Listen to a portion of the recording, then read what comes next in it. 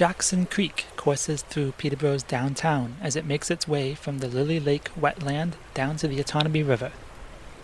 But except for a few places where it comes above ground, the creek flows imperceptibly underneath our roads and sidewalks and buildings. It's easy to forget that it's there. We've buried one of the downtown's great natural amenities, but a growing contingent of local planners and naturalists are advocating to uncover the creek, a process that's known as daylighting. Dylan Radcliffe is a local naturalist and water analyst, and he says daylighting Jackson Creek in the downtown is one of his dreams. It's a real shame that in its current state, it's almost entirely covered as it meanders through the downtown. So if you look at Catherine Parr's journals, the downtown Peterborough was a braided stream, and with many little islands through Jackson Creek, and as it moved through a cedar swamp, and there were all sorts of different tributaries and little babbling brooks that fed Jackson Creek all the way down into the Otonabee River, and since Catherine Parr Trail's time, almost all of those natural heritage aspects have been covered up. Radcliffe says that uncovering Jackson Creek would immensely benefit the downtown. So I think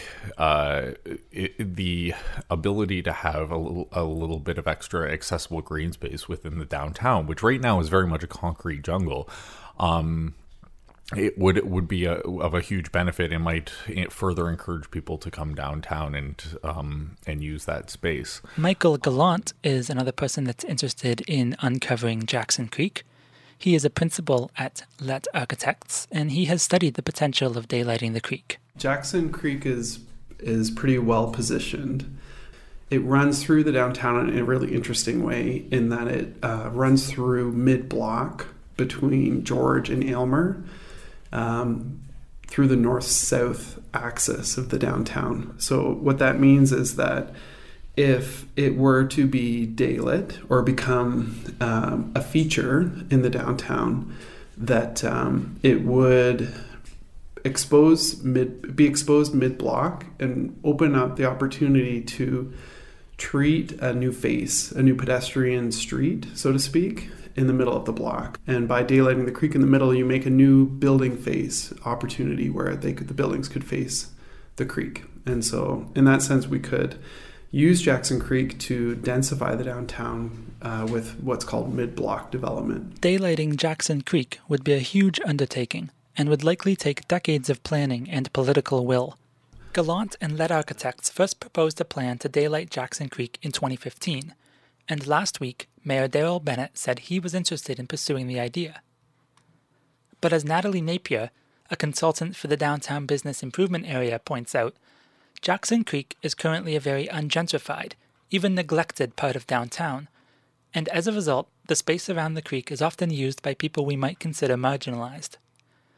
Uncovering and developing the creek would have to be done in a way that doesn't displace these people, she says. It's like an area of downtown that maybe hasn't been very loved officially, but as a result, there's a lot of people who we might consider more marginalized who feel some ownership over that space.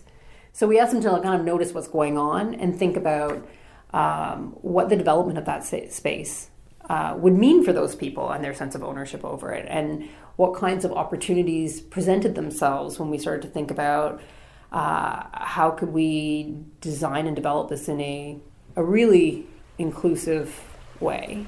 If developed in an inclusive and ecologically sensitive way, Jackson Creek could become a cool, green artery through the center of downtown Peterborough. Achieving that vision would take decades. But if the fight for the parkway can stay alive for 70 years, then surely the fight for a pedestrian thoroughfare through downtown can too. Now, here's author editor Josh Skinner with an audio essay he produced about the eerie feeling of an empty campus during Trent's Fall Reading Week. The fall semester reading break at Trent University is a time for students to take a deep breath and remind themselves that they have a family and a life that existed prior to coming to university. Students pack enough clothes for a week, go home, and get to debrief over how their experience at Trent University is shaping up. This week is about the people who stay behind in a sparsely populated Trent campus.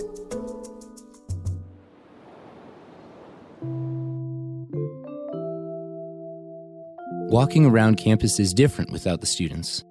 Equal parts lonely and serene, and devoid of a bustling urban vibe that feels more native to Toronto than Peterborough.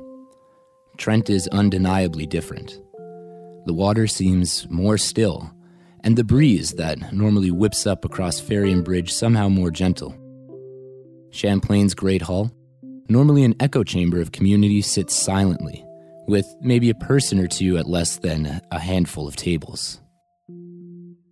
When asking students about how they feel about campus, none thought this actually bad. I'm a fan. I don't really like all the commotion. It's nice and quiet, so especially down here by the trees and the river, I love it. I just like the quiet around campus, and it's just I find it very distracting studying at home. So I prefer coming on campus to study and do my readings just because it's quiet and people are away during reading break, so there's really no distractions at all. Judging from the students, there is a growing sense that Trent University is becoming too packed. This could be a temporary flash in the pan type trend as a result of the library closing and the student center still not operating at full capacity. Students had many different reasons for staying on campus during reading break. One of them being that not all programs at Trent are made equal, and that some students do not get reading break and continue attending classes at the university while everyone else goes home. So I'm here during reading break just because I still have classes because I'm in teachers college, so our classes don't stop. We get Foundations Week next week, so instead of having a week off of school completely, we just have workshops that we have to attend. For some, they are simply here because they are already home. We both live in Peterborough. Yeah, so we just came to the gym today, and now we're checking out the new student center. It's looking really great. It's progressing really well, and just getting a little study in while we can, yeah. It's beautiful, good for studying. Starbucks, might hit that up. Yeah. It's dead. It's ghost town. I like it, honestly, because there's less people. You can study harder. Definitely, yeah. Yeah, it's really quiet, but it gives you a chance to kind of check out the campus without all the students around. It's kind of nice. Of course, there are those at Trent which would like to go home, but don't have that option. International students who come from across the world to study in Peterborough may not have the money for a $1,000 round trip. So this is the reading week. We are here because we don't know people in other parts of Canada, so it's very difficult to go to an unknown place and you don't know people and spend money. You know, you're a student and the student life is not perfect. So yeah, so that's the main reason. It's because my families are not here; they are back home, Kenya.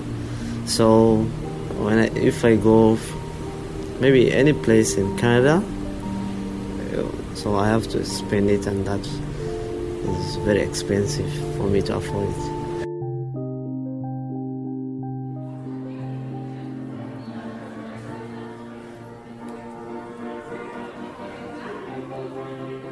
The building that bucked this trend of solemnity would be Autonomy, which is one of the few places left to get food on campus.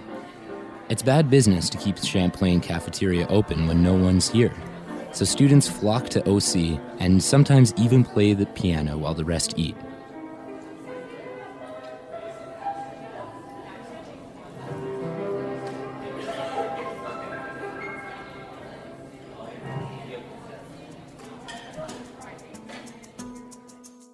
This journalist wonders if Trent, as it is during reading break, is how Trent was in its founding, with a few dedicated scholars with their pick of the litter when it came to the quiet nooks and crannies of campus. Reading Week at Trent is a doorway to a more tranquil era. Students should enjoy it while it lasts.